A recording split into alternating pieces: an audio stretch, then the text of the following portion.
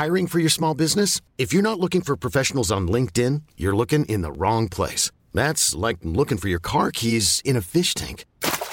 LinkedIn helps you hire professionals you can't find anywhere else, even those who aren't actively searching for a new job but might be open to the perfect role. In a given month, over 70% of LinkedIn users don't even visit other leading job sites. So start looking in the right place. With LinkedIn, you can hire professionals like a professional. Post your free job on linkedin.com/achieve today. Hold up. What was that? Boring. No flavor. That was as bad as those leftovers you ate all week. Keke Palmer here. And it's time to say hello to something fresh and guilt-free. Hello Fresh. Jazz up dinner with pecan-crusted chicken or garlic butter shrimp scampi. Now that's music to my mouth. Hello Fresh. Let's get this dinner party started. Discover all the delicious possibilities at hellofresh.com.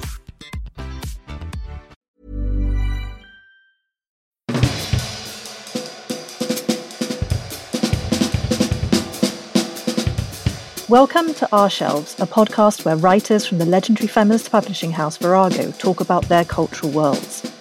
We'll be diving into these writers' bookshelves, record collections, and recollections to discover what inspires them.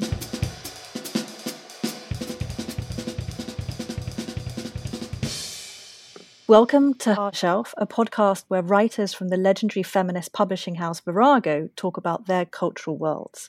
We'll be diving into these writers' bookshelves, record collections, and recollections to discover what inspires them. I'm Lucy Scholes, and my guests today are Aminatou Sow and Anne Friedman. Aminatou is a writer, interviewer, and cultural commentator who facilitates conversations around the most important issues of our time, and she lives in Brooklyn. And Anne is a journalist, a media entrepreneur, and contributing editor to The Gentlewoman. She lives in Los Angeles. But despite the geographical distance between them, since 2014, together they've hosted the popular podcast Call Your Girlfriend.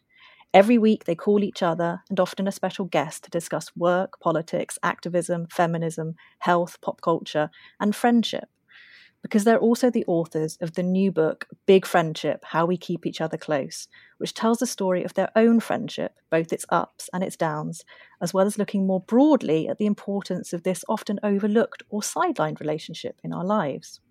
Amongst the book's early fans are Hillary Rodham Clinton, who's rightly said that Big Friendship shines a light on how being a friend can be just as eye-opening, challenging, and joyful as being a parent or a partner, and how it can make you your best self. While Roxane Gay praised it for being a book that makes you want to reach out to your best, biggest friends to say thank you, thank you, thank you for walking in this world with me. Welcome to Our Shelf, Aminatou and Anne. It's a real pleasure to have you here today. Hello. Thank you so much for having us. Well, I have to say that I felt something similar to Roxane Gay while I was reading the book. At different points in the narrative, I kept thinking, I must message all my friends, or I must, get in touch and call them at this point, which I think is an amazing achievement for you to have done. So thank you for that. And I think just to begin with, briefly, for anyone who hasn't yet had the pleasure of reading your book, could you explain what you mean by a big friendship? When we started thinking about Big Friendship, so much of really the thrust for writing the book was realizing that we did not have an adequate vocabulary for talking about what we mean to each other. We are friends. We are best friends. And there is still something so infantilizing even about that word, a BFF or a bestie or a best friend, words that I have used and I love. There is just an expectation that is, a friend that you make at camp or someone that you met when you were younger, and it doesn't capture the full complexity of the bonds that Anne and I currently have. And we were really trying to get to what is a tier of friendship where you are really trying to say that the other person is someone who is bonded to you for a long time.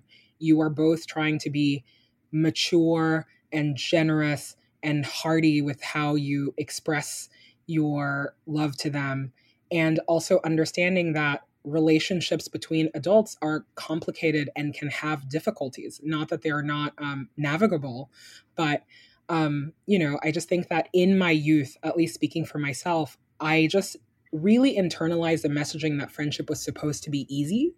And so much of the shame and the real just lack of maturity that I had about talking about friendship difficulties was rooted in this fact that I didn't understand that it was normal for friendship to be difficult. I think that when, when a parent or a spouse or a romantic partner to someone says, this relationship is work, or it's hard work to be a parent, or it's hard work to be a romantic partner to someone, it is a kind of it's a shorthand that we all understand, and we know not to dismiss it. And we really understand that, yes, two people trying to do life together is very hard.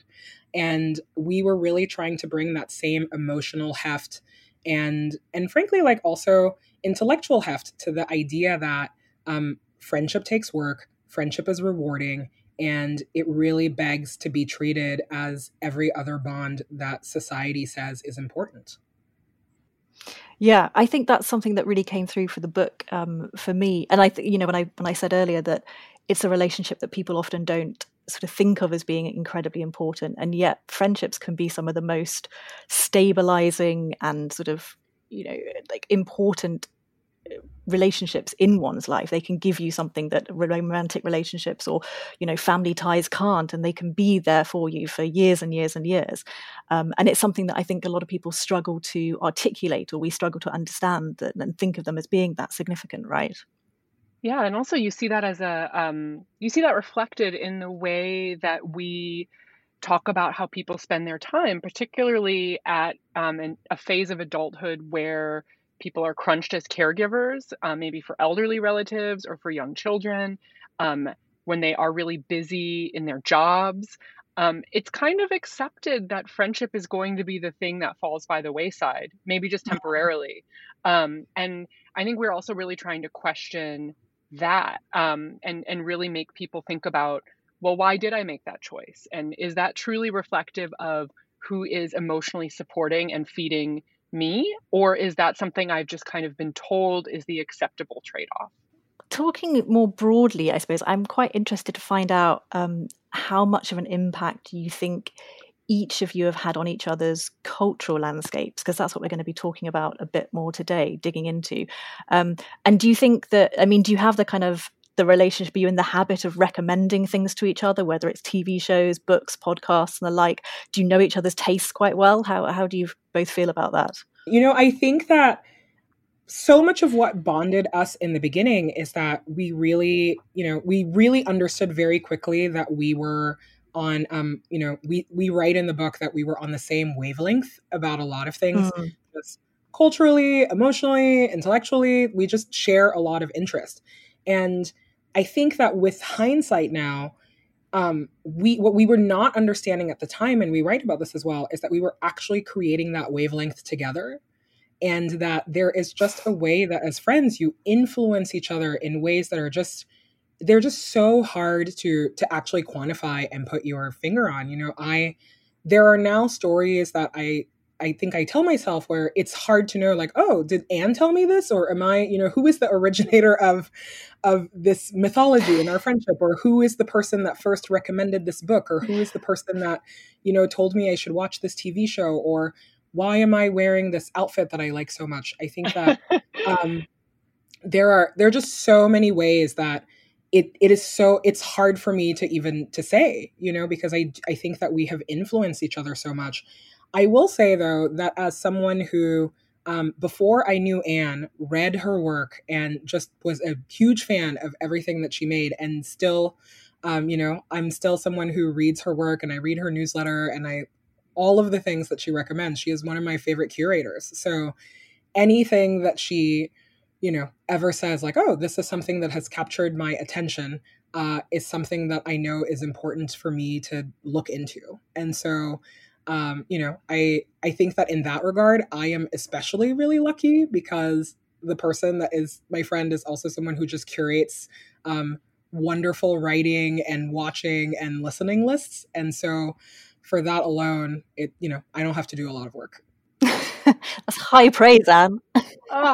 I feel the exact same way. And I also feel that it is almost too limiting to have this conversation about Aminatou's influence in my life to talk only about culture, because it is 100% true that if she is rereading a book that's been out for a long time, or if she is really excited about a new author, or if she is, raving about a movie that she saw early, like I have to see it. And, particularly when it comes to culture, she is always ahead of me. Like this has been true since the earliest days of our friendship, where we went to go see the Beyonce camp classic film Obsessed in the theater together.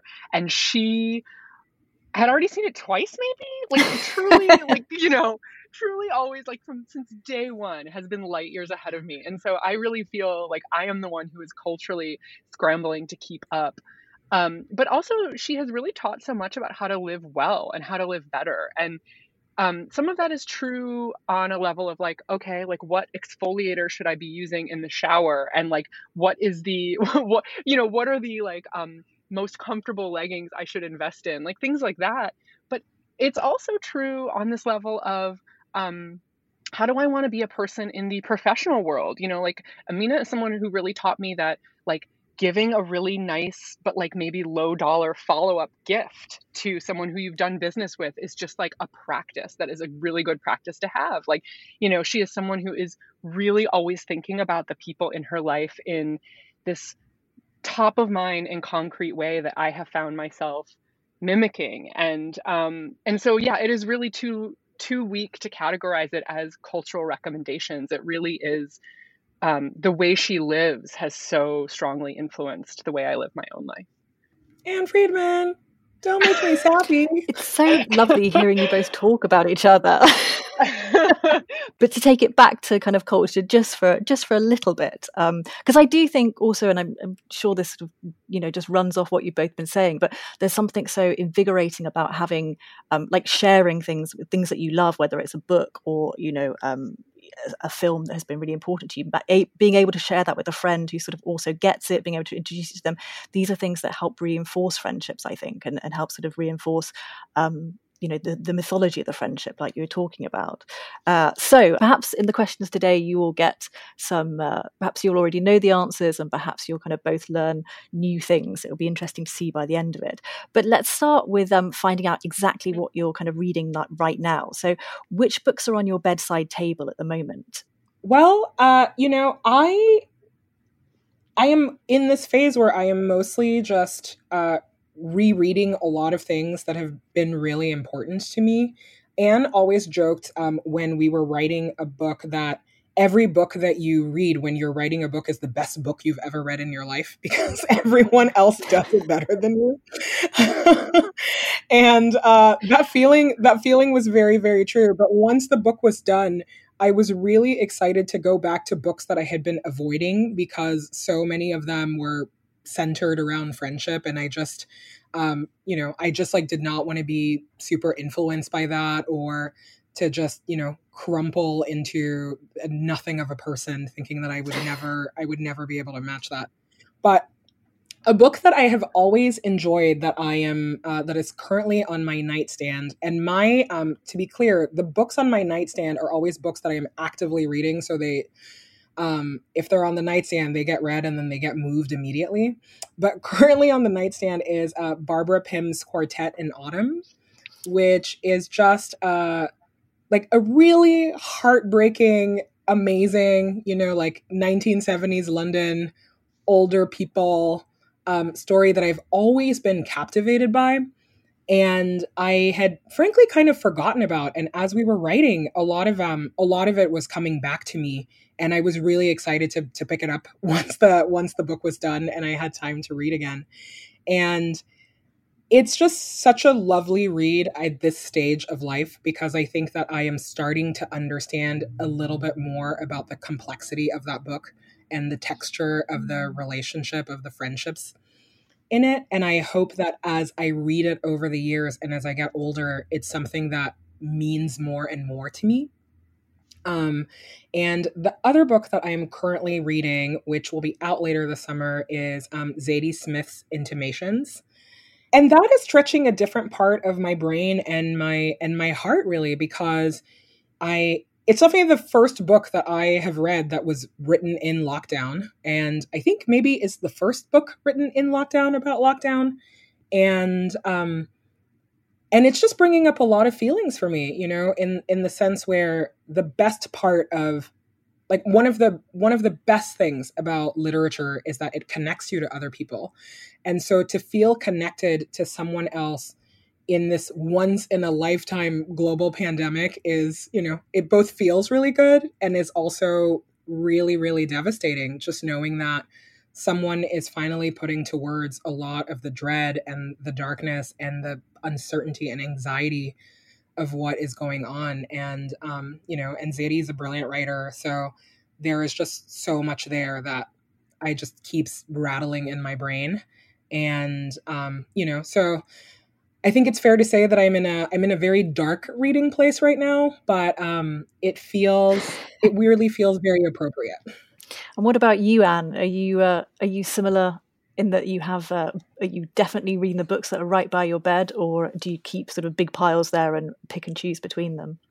It's interesting. My bedside reading tends to be things that I am, parceling out slowly and reading maybe a little bit every night before bed, or something that I have already read and I know I'm going to want to return to as I wind down my brain for the day.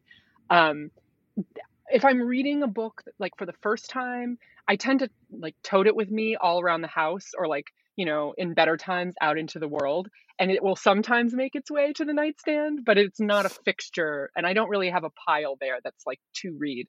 So my nightstand right now, what I am returning to again and again is Samantha Irby's Wow, No, Thank You, which is a delightful essay collection. I have sent it to so many friends. It's sort of perfect for my personal pandemic attention span, which is not the best, not the longest, but really still wants to feel that sense of connection that Aminatou was talking about. And this is a book I think I've read through all the way, at least twice, possibly 3 times. And it is the perfect thing to pick up and just kind of lighten the mood if I feel like it has been a rough day. Samantha's prose is like a delight, a true delight, as if you are picking up the phone in a no effort way to talk to a friend and just get like a few incredible anecdotes about the things that have happened in her day. So that is there. And for a long time, Emily V. Wilson's translation of the Odyssey has been on my bedside table. This is a book that Aminatou and I both became obsessed with, I don't know, a year and a half ago, shortly after I think it came out in paperback. And it is really the perfect thing for me to pick up when I am needing a different kind of slowdown. I can read 1 or 2 books of it at a time and really delight in some of the minor word choices that she's made.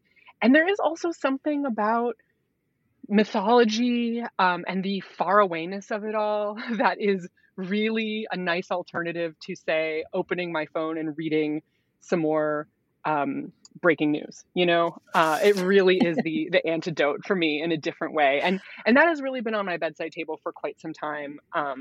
And I don't necessarily read that chronologically either. I just kind of pick it up. So and that book was a gift from a different friend, and I think one amazing thing about the gifted book is that it really sort of jumps ahead in the queue for me when I know that a person I care about has hand selected something and sent it to me with a nice note. I just think, okay, maybe you probably know something I don't, and I'm going to get right into this. So that book is also special for that reason. Yeah, that's really lovely. Have you read the whole thing already, or are you just deciding to jump in and out as you feel like it? I think I have made it all the way through. My first read was a straight read, and I've just kind of been very impressive dipping back in. I mean, it's really well done. I mean, when I bought a copy for another friend, and when I was at checking out at the bookstore, a woman standing behind me was like, "Oh wow, big reading." She was kind of like waggling her eyebrows at me because I was buying a copy of the Odyssey, and I told her that it is extremely readable, and I really highly recommend Emily Wilson's translator's note about why she translated this version specifically to be read by modern readers. But yeah, it is a delight, and it is not a a sort of academic slog like I experienced the Odyssey the first time around. Do both of you find that you're reading, obviously at the moment during the pandemic, I think we're all reading slightly differently. There's been lots of people talking about this, whether it's escapism or not being able to concentrate. But sort of even prior to the pandemic, do you both find that the reading that you have on your nightstand, the stuff that you turn to at the end of the day, is something that is separate from the day-to-day life? Do you prefer to kind of read something that takes you out of the everyday moment before you go to sleep, rather than reading the Twitter feed on your phone or something like that? Yeah, I think it's definitely something that I am struggling with. I think in my regular life before the pandemic, in the before times, reading is really divided into reading for work and reading for pleasure. And even things that I had to read for work never quite felt like slogs, because so much of my job is like reading in order to be informed to interview someone, or reading because I need to figure out some nerdy detail about something for myself. What I have found in the pandemic is that the work reading is not very different, but the reading that I do for pleasure has definitely been really impacted, because I am not deriving a lot of pleasure from reading currently. I feel that I find that it has been adding to my anxiety a lot to just be left to my own, left in my own thoughts. And so one thing that has definitely changed for me in the pandemic is that I am listening to a lot more audiobooks. And I find that has been like very soothing to the brain, because I'm not having to do the work of reading and thinking at the same time. And there has been something just like very, very soothing for me about staying still for an hour or more at a time and having someone else read to me. And particularly with fiction, this has been true. So, I think we're all finding out a little bit more about ourselves and how this moment is changing us. But, reading is something that I enjoy doing, even when the thing that I'm reading is not fun. And being, feeling that I am losing that feeling of just, enjoying the enjoyment of reading has been something that's been really, really hard for me. It's interesting. I've heard quite a few people say that they're turning to audiobooks in a new way now. I wonder if there's got to be something about the comfort of being read to you. Maybe it reminds people of being younger children. I don't know. It'd be fascinating to kind of look into this in more detail. For me, it just feels like there's another human in my house. I live alone. I spend a lot of time alone. And I think that there is just something about a stranger's voice, a thing that just seems very far away right now. Are we ever going to meet strangers again? Who knows? And the experience of the audiobook has frankly it's been really positive. I always joke that listening to audiobooks is not the same as reading, but at this rate in the pandemic, I would have listened to more books than I have read myself. And I have greatly changed my mind about the experience of listening to audiobooks. It is 1,000% the same as reading a book. Do you listen to audiobooks as well, Anne? Occasionally I do, but I don't know. I actually I had an experience similar to what Aminatou is describing in the first weeks of the pandemic. But I have kind of, I guess, normalized to my regular reading habits, which, like her, include a lot of reading for work or to prepare for interviews that we're doing for our podcast, or for things that I'm writing. And but at this point, I think I've really kind of come around to some kind of normalization. Whereas, in the past, I would be doing a lot of my reading on airplanes or while I am kind of between things out in the world. And now that reading happens in more unbroken hours because I'm stuck at home. But I do think that there has been a leveling out with my attention span, and my bedside table and nighttime wind down reading notwithstanding, weirdly, reading is one of the few things that feels normal to me in this moment. Reading books and talking about them has not changed, and talking to friends about what we're reading has not changed. I really want to make a plug for the Circe audiobook, a book that I have read multiple times and really enjoyed by Madeline Miller. But the narrator for this book is incredible, and I want her to read everything to me. So if you have not listened to Circe, Anne, and Lucy, I cannot recommend it enough. Okay. So maybe moving away from books for a second, is there a particular article or even a podcast? I don't know how much of your downtime is spent listening to podcasts, or it might be a bit too much like your day job in a way. But is there an article or a podcast that's made you think in particular recently? Anne, let's start with you on that. Yeah, one article, essay from the past month or so that has really stuck with me is a piece in New York Magazine's Vulture by Lauren Michelle Jackson about anti-racist reading lists, which, have been very much making the rounds right now because of current events in the US, even though all of these books have been out for quite some time and available to people to read for months and months, if not years. And she really kind of asks some questions about what is it about the list that is so compelling in this moment? And are the people who are sharing these lists or clicking on them, white people in particular, actually following through, reading, engaging with the subject matter of these books? Or does it kind of feel like a more of a signal of doing something than actually doing the thing? And I found it really helpful. Sometimes when you see a trend on the internet, or when you kind of notice something happening around you and you think, okay, well, I've seen that 6 times, but you don't take the next critical step yourself. Reading an essay that really is like, hi, I've taken that critical step and I am asking these questions about what these lists are for. And that is really a great service, I think. And this is a very well-crafted essay that I keep thinking about as a lot of these titles sell out. And then the kind of next wave news about them has been the hordes of white people who have ordered these anti-racist books are mad that they're taking a long time to fulfill because they have only now collectively gotten interested in reading them. So I don't know.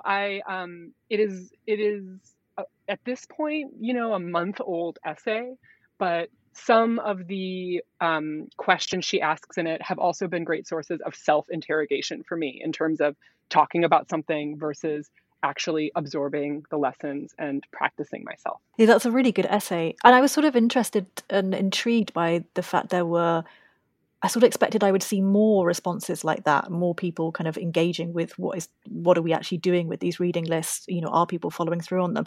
And I could have just missed it, but that's one of the few things I've seen it on the subject, actually. Yeah, it was perfectly well timed. And, it's also very satisfying when someone asks a question that feels just so timely, but also provides like a really satisfying interrogation of the issues at play, right? Like, because sometimes, I'll see things and I'm like, yes, that's the question I'm asking too. And I'll click through and, there's not much of a there. And there is a lot of there in this essay. And Aminati, what about you? What have you been reading recently that's made you think, or listening to something recently that's made you think? There is a recent op-ed in the New York Times by Mariam Kaba, who is an organizer against criminalization, who is someone who I have followed for a long time and been really, really inspired by, someone who has really shaped my ideas about everything I think, about organizing against criminalization, really, and crime and defunding the police and abolishing the police, a debate that is really, raging right now in the United States, and a possibility that is finally here. But she has this op-ed in the New York Times that the headline made me so happy. The headline is, "Yes, we mean literally abolish the police." And for someone who cares as much about words as I do and precision, and I'm so nitpicky about a lot of things, this just brought so much happiness and delight to me because, someone like Mariam Kaba, who has been organizing really her whole life and has been, doing this work of highlighting everything that is wrong with the way that American society criminalizes frankly, just too many people. She has just been, she has always been precise in what her vision is. And a lot of us have come on later to start to understand what all of these topics are. And I think that now that it's a conversation that is very much in the mainstream, a lot of the, newer to adopt the stance people keep having fights over semantics, like what do we actually mean when we say abolish the police? And I had heard so many people say, oh no, it's, like it's a concept. We're going to abolish the police, but we're still going to have a police force. And, and there was just something so deeply satisfying about hearing someone say, no, we mean literally, we are going to abolish the police. Some of us have been, and hearing her say that she just has a bigger imagination for what the world can be and for what she really means. And I think that when I think about a lot of racial justice, a lot of racial justice issues, especially ones that we're finally talking about, I think that it's really worth remembering that the reason that even I can have a vocabulary for it, or I can care, or I can feel that my voice matters, is because people like Mariame Kaba have been doing that work for decades, and really have been in the trenches of thinking through what the policy implications are and thinking through what the messaging implications are and really what a different future we can have as a society. And, words mean things, even though we live in a world where people will just casually say things and never quite stand by the meaning of the words that they're using. It was just so, it's been like really challenging and really wonderful to have her articulate this in a way that I think is really accessible to a lot of people. And I think also just has a lot of teeth, hearing her say, we are going to abolish the police. That is the only result that is acceptable and is the only result that you should be asking for if you say that you are serious about being an abolitionist. And I loved also that, it ran in as a New York Times op-ed, something that a couple of years ago I would have never thought was possible. And, for as much as we are living in this really just very bad pandemic, it's been so inspiring to me to see people just be really rigorous and be really consistent about a lot of the politics that they have. And so this was just, it's been rattling in my head like for weeks since it's been there, because I think that it was just a reminder to me that yes, the world is falling apart, but each of us still has to keep doing the work that we say we are here to do. And we have to be really precise about what we mean. And it's really exciting to just, for as much as everything is falling apart, it is really exciting to know that issues that were always thought of as really far out left actually can have a place in the center and can be treated as like a possibility for a radically different future. So I do not like the pandemic and I do not like coronavirus, but coronavirus has made me a prison abolitionist, and I'm here and I care now. Well, maybe getting back onto the topic of escapism a little bit, I want to ask you both about a film or a song or a TV series that you've loved lately. Sure. I would say that my pandemic television has been fully dominated by friendly, crafty competition television. So I would define this as the exact opposite of what we've just been talking about. Exactly. I would define this as here to make friends TV, where many of these shows being like of the BBC crafty variety. I have to hunt for them on YouTube or use a VPN to try to get iPlayer to see some of these shows. So that is part of the joy, is that like when I actually find full seasons somewhere, I'm like, oh, right.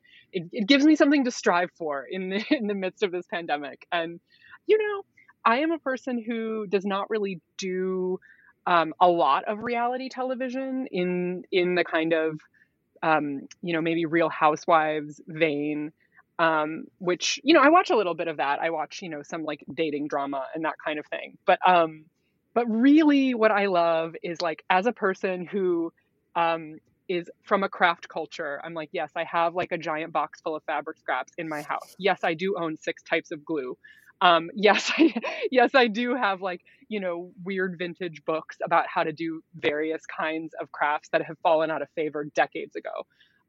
These shows for me are a really nice form of escapism.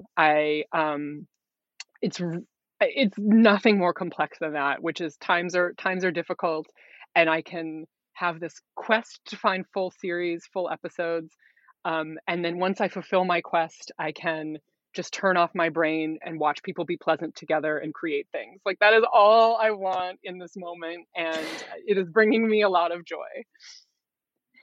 Is there a particular show that you'd recommend to our listeners? Like, if you had to pick one of all the things you've watched? I mean, I don't think any of Or is that an impossible question? Watching people hand build ceramic toilets on the Great Pottery Throwdown was a cathartic moment for me. I think it was the second series of that show, which is, several years old at this point. But yeah, I mean, the Pottery Throwdown. I mean, I also enjoy Sewing Bee, I won't lie. But Okay. but I have recommended to friends in the United States the Great Pottery Throwdown many, many times.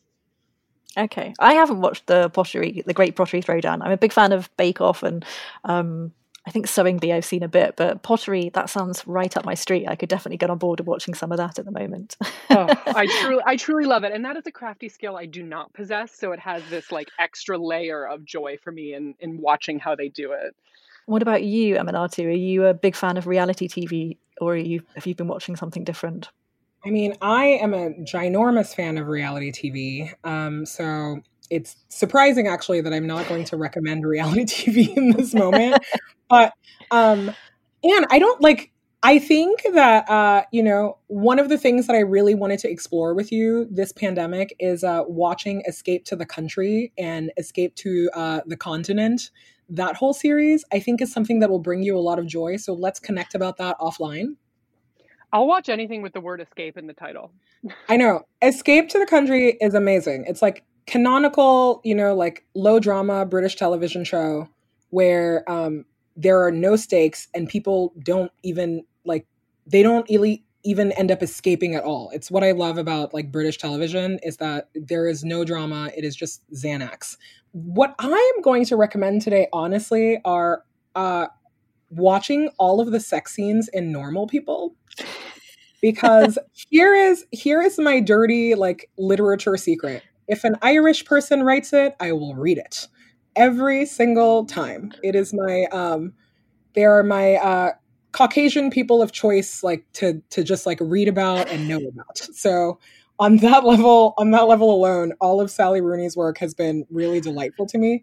I was really curious about the TV adaptation of just a book that had been, I think has been really, really, really popular. And sometimes, sometimes they get it really right. And some other times it misses the mark. And I have to say, this adaptation is so wonderful. Whether you're someone who has read the books or not, or you're someone who enjoyed the books or not, I think the TV show is its own thing. And I have been, I don't know why I'm going to say surprised.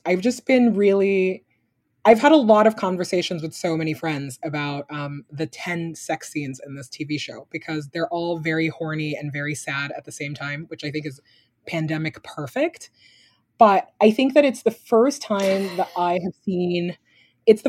have seen on screen just captured a kind of very palpable, very relatable, real way that young people have sex, and they just do so much with saying so little in that TV show. And it truly, truly, truly a delight, a great exploration of boundaries. And I think honestly, like a corrective to a lot of the very either like unhealthy sex that we see on TV or just not realistic. I think that for me, at least, it is the first time that I can remember a TV show really exploring consent in a way that seems like not corny and also just really, really, really powerful. And even for as much as I like loved reading the book, and I think I picked that up in the book, there was something about seeing it visually that just really drove that home for me. And it's also just been fun to talk about with friends, because you just you just never know like where that conversation is going to go.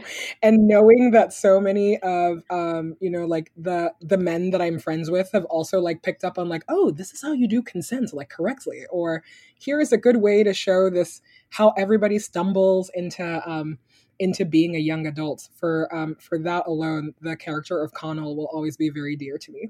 No, I think you've precisely hit the nail on the head there. Like I think it's a really interesting and very well done adaptation for lots of reasons. But for anyone who says, consent is not sexy, or how do you kind of, get that into your the situation? Like, how do you ask for permission without sort of, like killing the moment? I just think watch those sex scenes, because it shows you how it can be done in a really kind of very realistic, but also kind of incredibly kind of loving and still quite sexy way, right?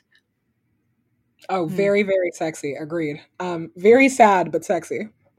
I like the idea of it being the perfect pandemic watching, because it's sad and sexy at the same time. So dark, so dark. Thank you to the great writers of Ireland. We'll take everything you send to us this year.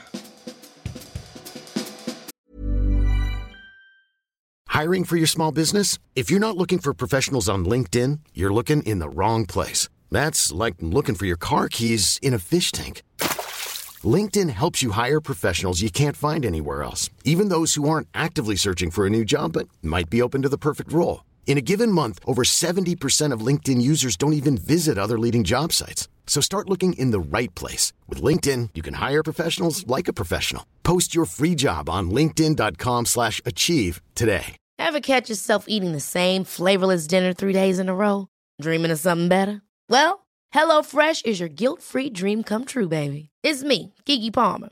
Let's wake up those taste buds with hot, juicy pecan-crusted chicken or garlic butter shrimp scampi. Hello Fresh. Stop dreaming of all the delicious possibilities and dig in at HelloFresh.com. Let's get this dinner party started.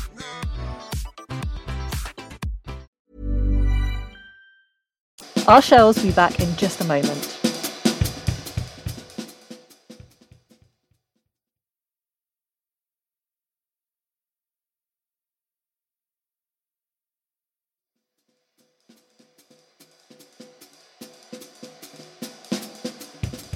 Welcome back to Our Shelves.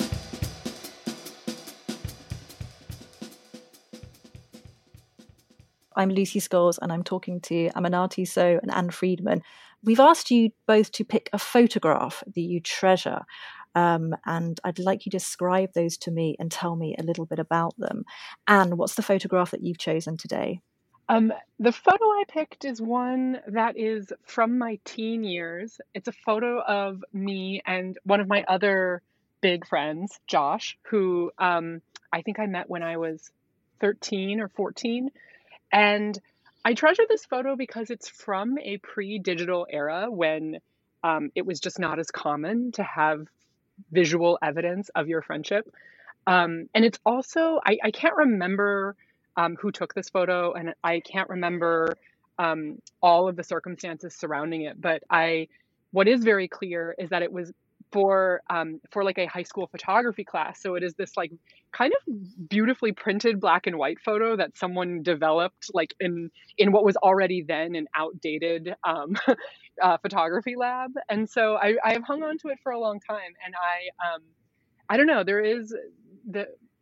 for me and Aminatou, our friendship more or less coincides with having lots of photos of each other, the ability to kind of call and see each other's faces at a moment's notice. And I love that. And I treasure many, many photos from our friendship. But the truth is, if my house were burning down, I would have to grab this photo of me and Josh because there would be no other place for me to find it again.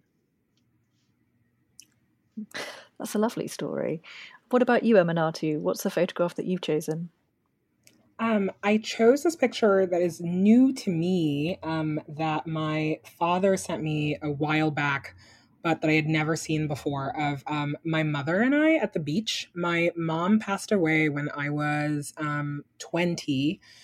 Soon she would have been in my life for fewer years than I have been alive. And so I think that it's just I think about her all of the time, and seeing this picture that I had never seen at all, involving this like really lovely memory, has been really touching for me.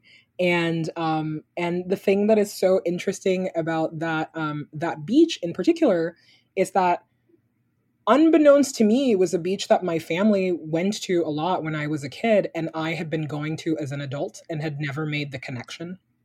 And so when I saw the picture, I knew exactly where it was and remembered that pier so well. And it was just really, really incredible to know that that was a place that my mom enjoyed also. And also the picture is like very perfectly like 1980, like 1985, 1988, like that era.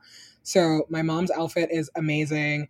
I am wearing these like tiny, tiny shoes. I don't know why people put shoes on children. It makes no sense. You have to keep buying them every 6 months. Same thing with clothes. I feel like we should all just put babies in potato sacks until, like age 7 at least. But there is just something about how precious that whole scene looks, and truly that I have no memory of it at all. And seeing it just like allowed me to have, to be like connected to my mom that way. And it made me really, really happy. Is there a reason why you hadn't seen it until now, do you think? Is it just slipped through the cracks? Yeah, I live very far away from my family. And I think that we are like, we're people that my parents definitely have a lot of photo albums. Like they're that era of human, but all of the pictures displayed in my parents' home are from like the 2 times that we maybe like sat down for family portraits. And so this was like in an old photo album that I had never seen before. My dad obviously has been hoarding them and keeping them to himself. But now that we are in, we're in serious lockdown, every couple of days he will just like take a picture of a picture that he has. And it's been like truly the funniest part of the family group chat, because I'm like, I am like mid-30s. I can't believe that he's waited this long to like show us these things. So it's actually something that could have been really painful actually is really, really delightful. And what about a novel that you will always recommend to friends? Anne, can we start with you? Do you have a go-to novel that you'll always tell people about? I don't know about always, but in this moment, the sort of back catalog novel that I've recommended again and again is Octavia Butler's Parable of the Sower. And for those who devour that, which is most people, the follow-up Parable of the Talents. I read these books last year, I think. I don't have the clearest memory of the before times timeline, but I hadn't read them in a really long time, and she is just extremely prescient in terms of describing the full breakdown of everything in the United States, frankly, to the point where the totally ineffective, dangerous, autocratic leader uses the slogan "Make America Great Again." And, this book was published in the early 90s. So yeah, it is, that makes it a very timely read for people who are interested in kind of leaning in to, I would say the mood of this moment. But also it is a book that is about resilience, and it's about the choices that people have, even within a set of truly horrifying circumstances. And it's really about how to find within yourself what you really care about and are motivated by, and be fed by that and led by that. And so that's the real reason I think I found myself recommending it so much. She is truly a writer who I just value more and more with each passing decade of my life. I think you're so spot on with everything you've said about it. I only read, I read Parable of the Sower and Parable of the Talents very recently, in the last few weeks, for the first time. And I think, obviously, that's my own fault in having not read them beforehand. But like you, I was sort of blown away about how prescient her image of what is now a very near future, like chillingly so. And it feels kind of unfair that, obviously something like The Handmaid's Tale is a fascinating book, and there's been so much so much emphasis on that in recent years, and I think it's all warranted. But I'm sort of surprised that Butler maybe hasn't had quite the same emphasis on her work, because it's just so timely right now, like you're saying. Yeah, and it's very clear that she observed a lot of things that have always been at work in American society and American politics, and really took them to their natural conclusion, or maybe a sadly expected conclusion, if not natural. And I think that that is, yes, we can say prescient, but it's not like she pulled this out of thin air. I think she also really wrote in a way that was rooted in her experience as a Black woman in America. And I think that now, when I think about what am I reading that is going to really inform me for the decades ahead, there are a lot of reasons to read work by Black women, but that is in the list for me. Just like, she is really tapping into a present that will soon be a more widely felt future. Yeah, I can't think of a better book to recommend for people right this moment, I think. And what about you, Aminatou? What is there a novel that you always come back to in terms of recommending to people? That's a tough question, because I go through phases with this. I think that the book that I have been giving out the most recently, because it was given to me, actually it was given to Anne and I by our friend and editor, Carrie Fry, who is the loveliest human being in the world, truly. She gave us a copy of Mama Day on one of the first times that we met her when we started working on Big Friendship. And it's this great novel by Gloria Naylor that I had read a really long time ago and really just hadn't thought about much since. And, the fact that it was a gift, I think, is like a gift from someone who was really professionally involved with us, is a memory that I'm going to cherish for a really long time, because rereading it has been incredible. And anytime I'm looking for a gift for someone, who either wants to read a book or someone that I just want to give something to, Mama Day has been the book that I just press in their hands. And it's the story that makes a lot of allusions to Shakespeare, essentially. It's this tragic love affair between Coco and George Andrews.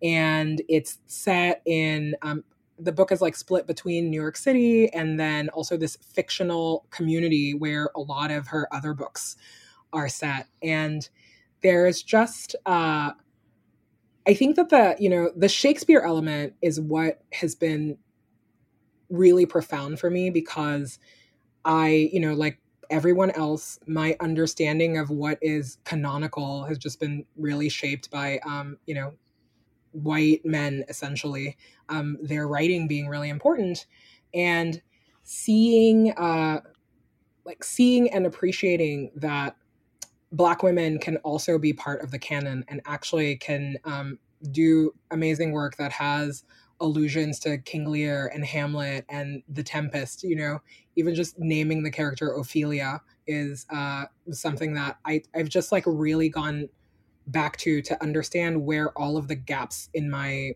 education were. I really where all of the gaps in my literary understanding of what is important and who is important to pay attention to. So this book, I think, the voice is beautiful to me. There is this just dazzling sense of humor that runs underneath, and knowing that it was given to me and to us really by someone who is really invested in our work and invested in us exploring our writing voices is something that I'm always going to connect that to the experience of this book. And I also think, like Anne said, just read Black women. Black women are amazing. Black women have been doing the work for a long time. And, it's just so rare that you have the experience of discovering something for the first time that has just been amazing all along, Mm-hmm. And I think that part of what I always want to, infuse my gift-giving practice with, and my my literary understanding with, is furthering the work of people who have just been overlooked for really, really structural reasons. And, it's, the Gloria Naylor catalog is great, and we should be teaching it in school, and we should be reading it more. And she is someone who should really be at the forefront of conversations that we have about style and conversations that we have about genre. The folkloric elements of this book are just so good and so recognizable. And you just see how, like male writers this is just like things that we take for granted about who is made to feel important in writing. And I love that I have to remind myself of that all of the time. And one way that I can remind my community about how important it is to read people like Gloria Naylor is to buy these books and give them out. Well, you've completely sold me. I haven't read it yet, and I'm going to get hold of a copy as soon as possible. So it sounds absolutely wonderful. Was it something that you were aware of as well, Anne, before it was recommended to you, or was this your first time reading it? I was aware of the book, and I had read Women of Brewster Place and other works by Gloria Naylor, but I had not read Mama Day until Carrie gifted it to both of us. And I also love that experience of saying like, okay, this is a writer I remember liking when I read her work, years and years ago. And for whatever reason, I didn't make my way through her whole catalog. And so I also really enjoyed it and went back and read Women of Brewster Place after I read Mama Day. And there's something so nice about reading a writer's work back to back as well. And so I really appreciated this as an invitation to do that and to go back and read things by her that I had that I barely remembered because it had been so long. And I just really want to connect the experience of reading it. And, probably the reason Carrie gave it to us is that it's a book that has multiple voices in the novel. And I went back to read through a lot of the reviews of it after I finished it and when the book came out. And it was so interesting because so many of the people appreciated that she was able to just fully realize telling the story from multiple perspectives and having all of these voices, and it was not confusing at all. And in fact, it just added so much more. But, it was interesting to me that the one kind of a not good review of this book was in Ms. And oh God. But that it made me really happy, to be like, okay, like here's how people are writing reviews in 1988. And, and the voices problem, they're like the voices conundrum in the book is something that we had to contend with a lot in how we chose to write Big Friendship. And so there was just, there was a lot of comfort there for me saying like, okay, other people are trying this and, sometimes it's well received and sometimes it's not well received, but stick to your vision and see, and like figure out the thing that you're trying to do. So I just really, I really liked that connection to our book. It sounds like a very well thought through gift as well, that it ticks all the right boxes and very relevant to what you guys have been doing.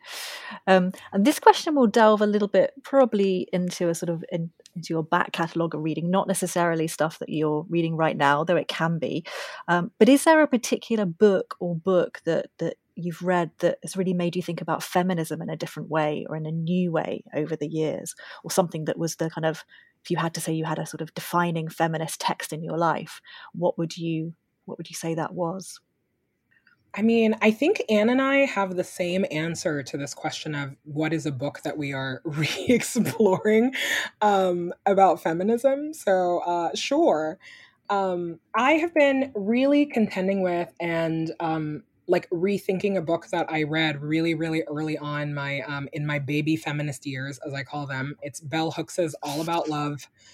And I think, so much, Bell Hooks has shaped so much of who I was as a very young feminist, and is someone whose ideas I think are so important, so well laid out, so just, so succinct, and also just like cut to the core of what it is that we're saying when we talk about feminism. And so it was interesting that I had read this book, but not really thought about it, in my practice, really. And so our producer, our associate producer for the podcast, Jordan Bailey, recommended it to me like a couple of months ago. And I was really curious, about what her experience reading it was. And when I went back, I think that I had just not really internalized this message that Bell Hooks was saying about pushing back against injustice in in a way that is really forceful and that is grounded in love. And and probably, like they always say, like you hear the message when you're ready to hear it. So I think that there is something about whatever is happening in this moment where that is resonating for me so much. And so it's been, so much of this podcast has been just talking about things that we are revisiting. This is another good, it's another good book to revisit. And Anne, is it also your pick? It is. And I actually, I had read this book a long time ago and really did feel expanded by it in a way that, Bell Hooks has been foundational to my development as a feminist thinker, because she is very deftly accessible while also being extremely challenging and like mind expanding. And I think that Aminatou's comment about coming to it in new ways at different times, like all incredible writers offer that opportunity, and Bell Hooks is no different. And I'm positive now that it was top of mind for me because our producer Jordan recommended it in one of our Call Your Girlfriend newsletters, and that's kind of why it clicked as an answer to this when you asked it. But it's true that it was pivotal in terms of how I think about feminism, because I think I had this notion early on that it was all very kind of like concrete, hard stuff. It's like, how are we changing, policies to enshrine more rights? And like, what are we doing in a work context? And like, how are we pushing back against, old ideas and about what women and men and gender mean that are enshrined by religion? And it all felt very kind of big systems. And this book, rooted in love and emotion and the interpersonal, and explaining how that is also connected to this very concrete political long-term fight, was I think very challenging to me when I read it the first time, and remains something that really shifted how I think about practicing feminism in this interpersonal way, not just in terms of how I am voting or what I am advocating for on a policy level. So this book was a real help to me in that department. And finally, before we go, I'd like you both to tell me about a woman that you admire. Aminatou, do you want to start? I mean, you're probably going to laugh, but my answer is Anne Friedman all of the time. And I promise that this is not some sort of like lazy self-promotionary answer. I cannot tell you all of the ways that I have just like profoundly been changed by Anne, and her generosity of ideas, her generosity of spirit, her writing. And I think that, I will remove my friend from I will remove myself from the equation of being her friend, because I think that is that is truly the cherry on top of the cake. But as someone who thinks really deeply about making the world that I live in a better place, and holding my community to a higher standard than what the world says is acceptable or is normal, Anne is someone that has just really profoundly shaped my ideas about what it means to be someone who lives a life with integrity, being someone who really challenges the systems that we are all a part of, and and also just someone who has challenged me a lot to think that change is possible, both on a systemic way, but also in a really personal way. And, and I think that through so much of her writing and so much of all of the professional endeavors that she's really a part of, I think that I have also really understood that the things that women care about are important, and that you can be your full self. You can be someone who, is cares deeply about ideas and cares about, being a smart, intellectually rigorous person, and balance that out with being someone who like cares a lot about culture and cares a lot about music and about art and about uplifting other people's voices. I think that she has just really shown me that it is possible to be someone who has a variety of interests, and it doesn't mean that you're putting yourself in a box or that you are not a serious person about the work that you do. And, and I think that also just we celebrate like our female friends for a lot of things.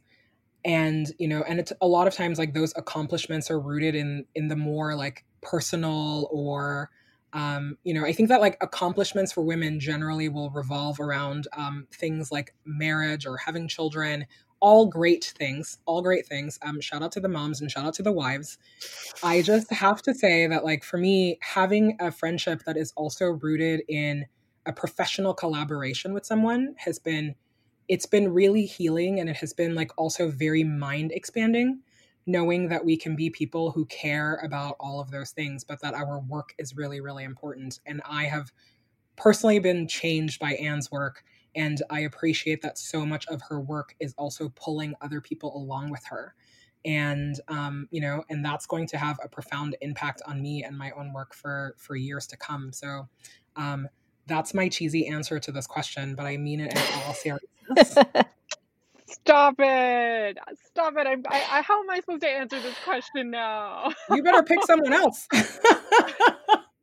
You're like, my woman I admire is also Anne Friedman. Yeah. Oh my God, wouldn't that be the worst? I would just fully deflate everything you said, where I'm like, I'm staring in the mirror right now and looking at her. Like, oh my God.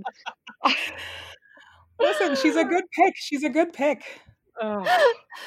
She sounds amazing, so we probably should pick her. And you're in the horrible position of now having to follow that, but I'm sorry. But who do you admire?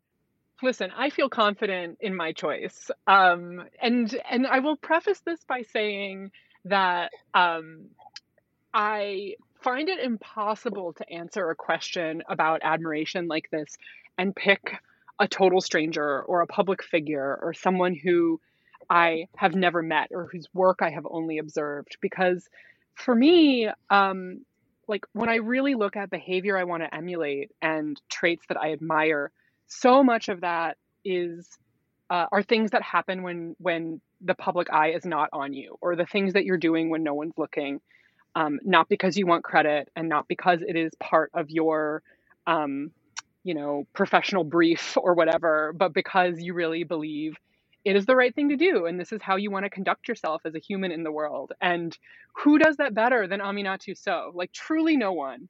I really feel very strongly that, like, yes, I want to know what she thinks about everything. I truly think that as a public intellectual and as someone who is asking the right questions of the right people at the right time, she has no equal. But I really, when it comes down to this question of admiration, the things that I admire are the way that she muddles through the difficulties of, like, owning a business in this moment, being a semi-public figure in this moment, intervening in really like huge systemic problems in a way that makes sense for her particular role and talents. And those are the kinds of things that she has really modeled for me that, maybe people kind of get a glimpse of that from the outside, but I have felt really privileged to have a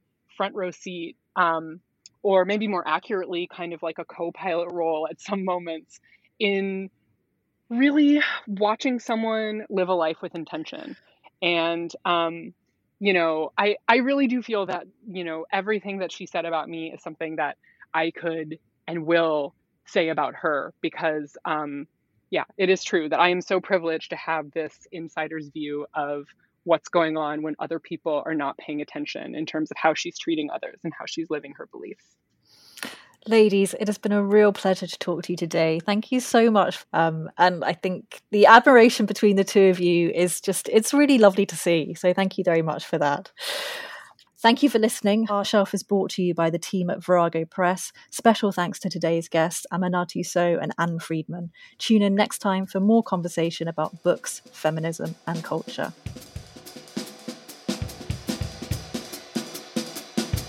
Thank you for listening. Our Shelves is brought to you by the team at Virago Press. Tune in next time for more conversation about books, feminism, and culture.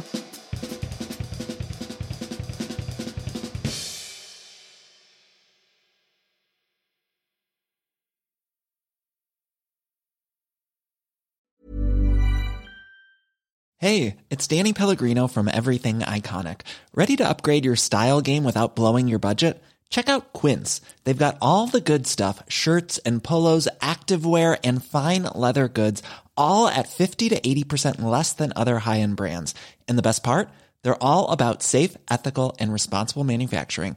Get that luxury vibe without the luxury price tag. Hit up quince.com/upgrade for free shipping and 365-day returns on your next order. That's quince.com/upgrade. Ever catch yourself eating the same flavorless dinner 3 days in a row? Dreaming of something better? Well, HelloFresh is your guilt-free dream come true, baby. It's me, Keke Palmer. Let's wake up those taste buds with hot, juicy pecan-crusted chicken or garlic butter shrimp scampi. Hello Fresh. Stop dreaming of all the delicious possibilities and dig in at HelloFresh.com. Let's get this dinner party started.